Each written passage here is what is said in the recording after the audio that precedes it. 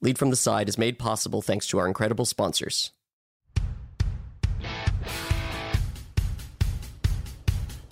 Hi, I'm Spencer Casimir, and this is Lead from the Side. Back in March, I had the opportunity to sit down with Roy Masters and Frank Ponissi. Roy is best known as being a super coach of rugby league associated with West Magpies and St. George Dragons. Frank is best known for his now 16-year role as GM of the Melbourne Storm. We really got to go into specifics having to do with leadership and overcoming difficulties in a market that's traditionally Australian rules, as well as the future of the game. I had a lot of fun with these guys hearing their insights, and I know you will as well. So let's get into this. We're here to talk business, but we can't not talk about last week's kickoff of the NRL season. Craig Bellamy's 500th game is this week as well. But let's start off with the 6 again rule. How's the season looking? Well, only on the first or second tackle. I think it's being adjudicated indiscriminately. It all comes down to the whim of the referee. Even in games they can change. There was a game last Sunday between Parramatta and the Gold Coast Titans. There were nearly 50 points scored in the first half, whereas the second half the game completely shut off.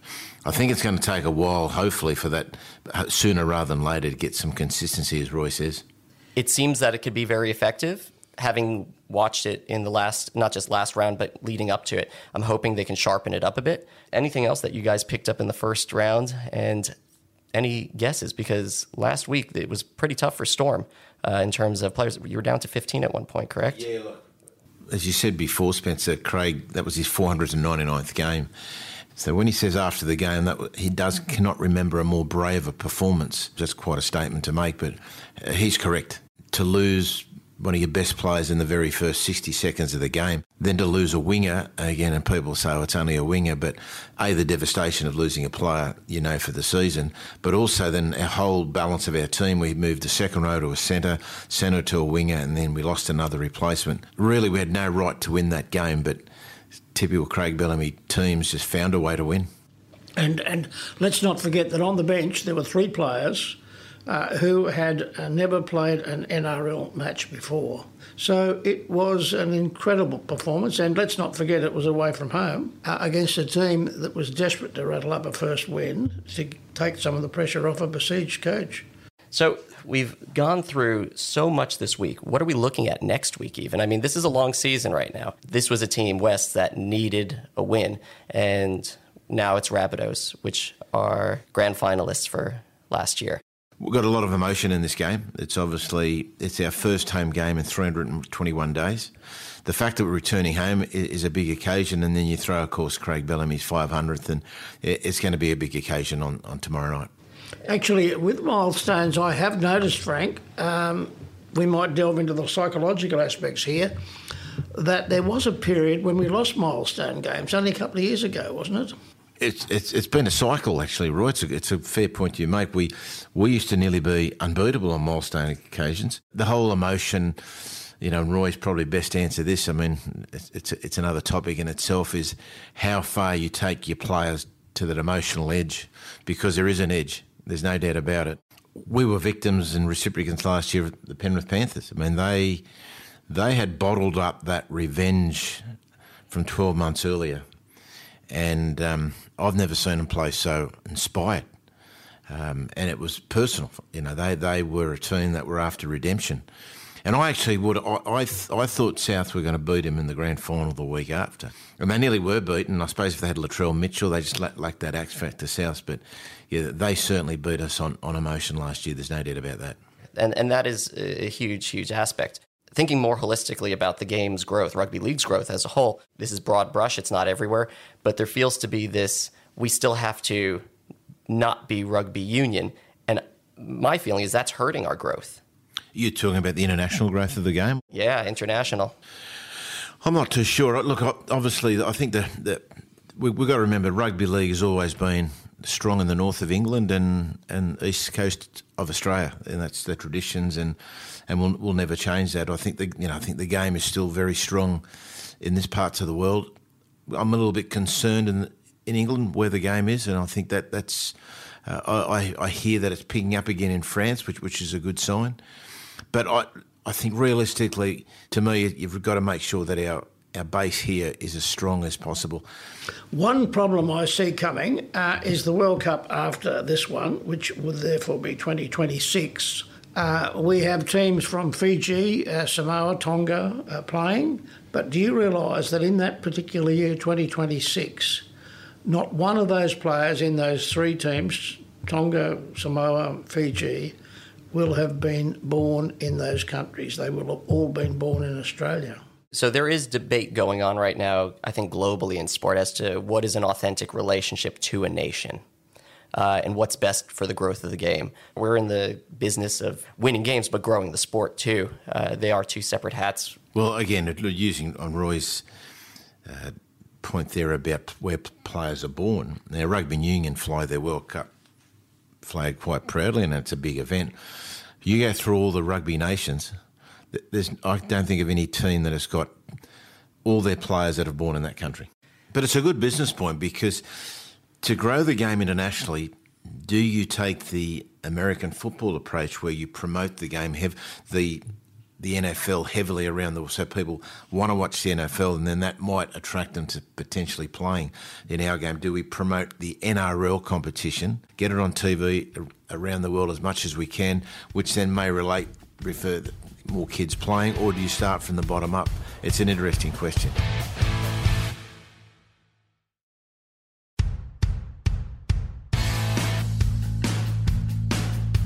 Well, Roy knows this because I've told him a few times. I came across rugby league and actually rugby union and Aussie rules because I was just 16 flipping through late night channels on a Thursday. And that's actually what got me so interested. Exposure. Mark Evans and I have talked about this a few times, that yes, you do need grassroots movements. But in the US, last time I checked, we've never even asked or cared about where you're from. As long as you're the best person, we can hire you for the team. Well, I can remember coming back to South Africa again. I was talking to a Springbok over there who happened to wander into one of the pubs where Frank and I were having a beer, and he said he watched avidly the Winfield Cup, which was the rugby league competition in Sydney at the time. But I think that within a few short years, somehow or other, the Winfield Cup didn't get shown in South Africa, and the game just died. Every year, the rugby league broadcast contract is renegotiated. News Corp, based in the United States, make these grandiose promises to promote the game in the United States, and it rarely ever happens. I do remember at the same time last year, they were putting AFL games ahead of the NRL games, and yet the rights were held by Fox. So I want to get more into now about you guys and your careers. I want to talk about two things. One, coming back from the salary cap and still being the winningest team in the modern era. And Roy, for you, you've already picked yours. Just reflect a bit on what's gone on since you've experienced them and how that would be dealt with today as well. Frank, the floor is yours. Well, yeah, the 2010 salary cap obviously was professionally the greatest challenge that I've been involved in, and certainly this club has. It's what got us through was what happened beforehand. The club was built on very, very strong foundations, built on hard work, a real obsession to be better every year, every week, every game. It wasn't inflated salaries that took us over the salary cap. So I think that inner self-belief, knowing that whilst the wrong thing was done in terms of from a financial point of view, that wasn't the reason for our success. Through Craig's leadership, we made it clear early, it doesn't matter what we said because people weren't going to believe us. It was through our actions. Going forward, we just continued that. And so there wasn't a major change in what we were doing in terms of our training, our beliefs, our methods. That didn't change. So how do you shift gears then from coming out of that, we'll call it semi-siege mentality, to prove to the world that your performance is about the character and skill and the abilities of the club? How do you then maintain the success? Well, two things. One, a very strong connection to the people that support this football club. These people are going to come every week, regardless that our win won't give us 2 points on the table. So we owe it to them to perform to our best, regardless if you get 2 points or not. And the other point that Roy alluded to before, after the first few weeks, where it was our structure had gone out the window. We were playing on emotion and that siege mentality. But then we lost the game, and then Craig just put him in the room and drew the line in the sand and said, this has got to stop. The other point I'd like to cut in here on how the Storm managed this very, very unfair, brutal punishment was that there is a bit of a psychology in rugby league that you give a dog a bad name and it sticks. I'll give you a classic example. When Cronulla got done for the drugs at the same time as Essendon did the supplements, the Essendon people just sort of exploded with anger. And, how dare you say this? Cronulla, okay, you're going to call us drug cheats, okay. So reputational damage isn't as severe in rugby league as it is in other sports because they've always called us the bloody working class, thugs. They've called us, mongrels. I'm talking about 100 years of upper class people in Australia calling us rugby league. It's an interesting point Roy makes, and one of the most fascinating things I've found about living here in Melbourne, I'd love $1 for every person who said this to me. I don't really like rugby league, I don't like NRL, but I love the Melbourne Storm. And you're thinking, well, that just doesn't make sense. Yeah, so there is, Roy's right, there is definitely that stigma about rugby league, and somehow we've kind of risen above that. Just to finish up on 2010, I think the other massive thing that was done by Craig in 2010, Craig was getting a lot of pressure from above, from his own assistant coaches, to start blooding young players during the 2010 season. We're going to finish last this year. Just blood them, just give them opportunities. Let's get them ready for next year. And Craig absolutely dug his heels in. That he basically said, I've never given away a Melbourne jersey in my 8 years. I'm not going to start now. And he says it today, and I totally agree with him. It was a massive decision that helped us get through 2010 and set up success for the next decade. It's interesting because when I held up the paper to point, you saw that I had written down Melbourne culture as well. Is there a difference in working down here where there isn't as much, as you were saying at least, the fan adulation that you'd get in Sydney, really? Is that an asset being down here in Melbourne? Frank made the point, that people love the Storm but they don't like rugby league. I think that's largely because of the very high standards of off-field behaviour that we've seen with the Melbourne Storm. Melbourne does pride itself on being a little bit more socially sort of appropriate. And I think there has always been in Melbourne a little bit of a veneer of we are slightly more sophisticated. And the Storm have similarly been demonstrated to be slightly more sophisticated than the rest of some of the Sydney teams. Yeah, we've certainly played on the back of that being a Melbourne team.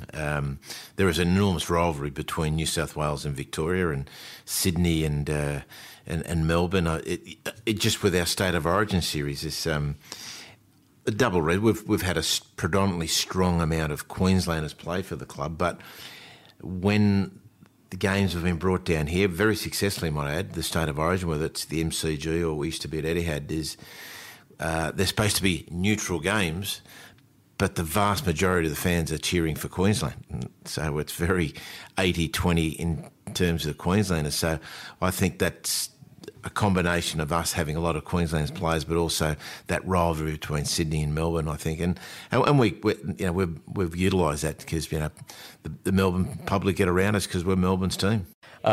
So you know what, we've spent enough time, I think, on the hurdles. Let's talk about the innovations going on in the club, in the league, in the sport. What are we seeing on the field, but also off the field? I was only talking about this the other night. I think some coaches and some people just innovate for the sake of innovating. What's new? Let's go and get the latest craze out there. But why? And I think that's one of being Craig's strengths, and what we do well here is if we are going to change a particular way we do things or introduce something new, why are we doing it? Will it make us better? So innovation is important because we need to evolve, but I'm always aware of just coaches just adding new things for the sake of adding new things. We seem to be just solving problems rather than really trying to innovate, in my mind. Massive. I think that the conversation we should be having is more how do we confront and solve some of the coming problems rather than the perhaps innovations. Who is responsible for development, junior development in the state? The other one, Roy, which is very, very strongly connected, certainly in terms of retention of kids playing, is coaching. Exactly what answered Roy's question. I think we've got to decide first before we do anything, because at the moment I think we're half-hearted. And then sometimes when you're half-hearted, you're thinking, well, it's up to the league to do it, no, it's up to the clubs, and no one does it. So we've got to make a decision. Well, yeah, it is it's a significant problem. And Frank, at the NRL level, in terms of the coaching, to some extent the clubs are frustrating the opportunity of young coaches to progress. What does succession look like in rugby league and coaching and GM roles and all of these other things? How do we make sure that we don't, as a club, as an organisation, lose that step? It's interesting when, and Roy know this better than me, when boards and clubs, I hear chairmen saying, we're looking for a new coach, we're going to go and get the best coach. I don't understand that. Who's the best coach and how do you define the best coach? Because every club is different. I believe when Craig does leave, we need a coach to continue the legacy, but also start bringing his new ideas to make that even better, rather than getting a coach to come in who's just basically going to start from scratch, because that's not required here. Yeah. Well, Billy Slater, for example, would be an ideal future coach here, and he's having some experience with State of Origin this year with Queensland as head coach. And he's that perfect mix of a person who was a brilliant player, but also was, as a player, very, very willing to study the videos and prepare. Some of the great instinctive players of our 100 years just made failures as coaches because they wouldn't put the effort into the preparation. They just considered that players, why can't you do what I used to do? I think one thing we've done well over the years, it's been by design, not by accident.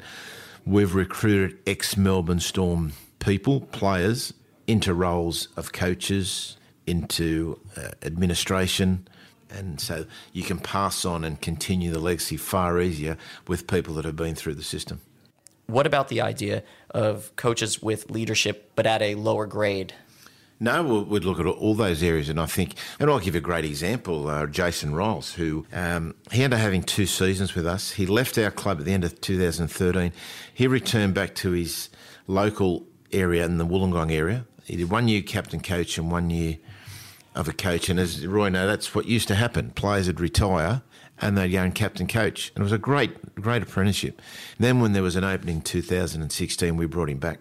So also too, that model that Frank described also was very beneficial to the country teams, to the bush teams. But now, of course, as soon as an NRL player retires, he joins the media. He doesn't go and play in the bush, or very rarely does so. Yeah, I did not expect to hear that, actually. I'm pleasantly surprised, frankly. I guess the last thing that we can touch on is if either of you have any good business advice, if you wish you had it sooner, what would it be? I'd probably have to go back to the siege mentality that it took me too late to realise that it only works for a certain period of time, and that you've got to be positive. And I remember passing that on to other coaches, but that was a piece of advice that was probably dawned on me a little late, too late. How about you, Frank? We talk about X and O's in sport, and business would be the same, I'd imagine. It's not about the X and O's. It's about getting the best out of your people. And there's different ways of getting the best out of your people because your people are different, but I think that would be the best advice that I've ever been given anyway. Well said. Thanks for listening today. Lead from the Side is made in partnership with Ample, and thanks to our sponsors. More information about the show and our guests can be found in the show notes. You can follow the show on Twitter or LinkedIn at Lead from the Side, or myself on Twitter or LinkedIn at BallsOutPhD. If you want to contribute to the show, send us an email at leadfromtheside@gmail.com. We look forward to hearing from you. See you next time, and remember to lead from the side.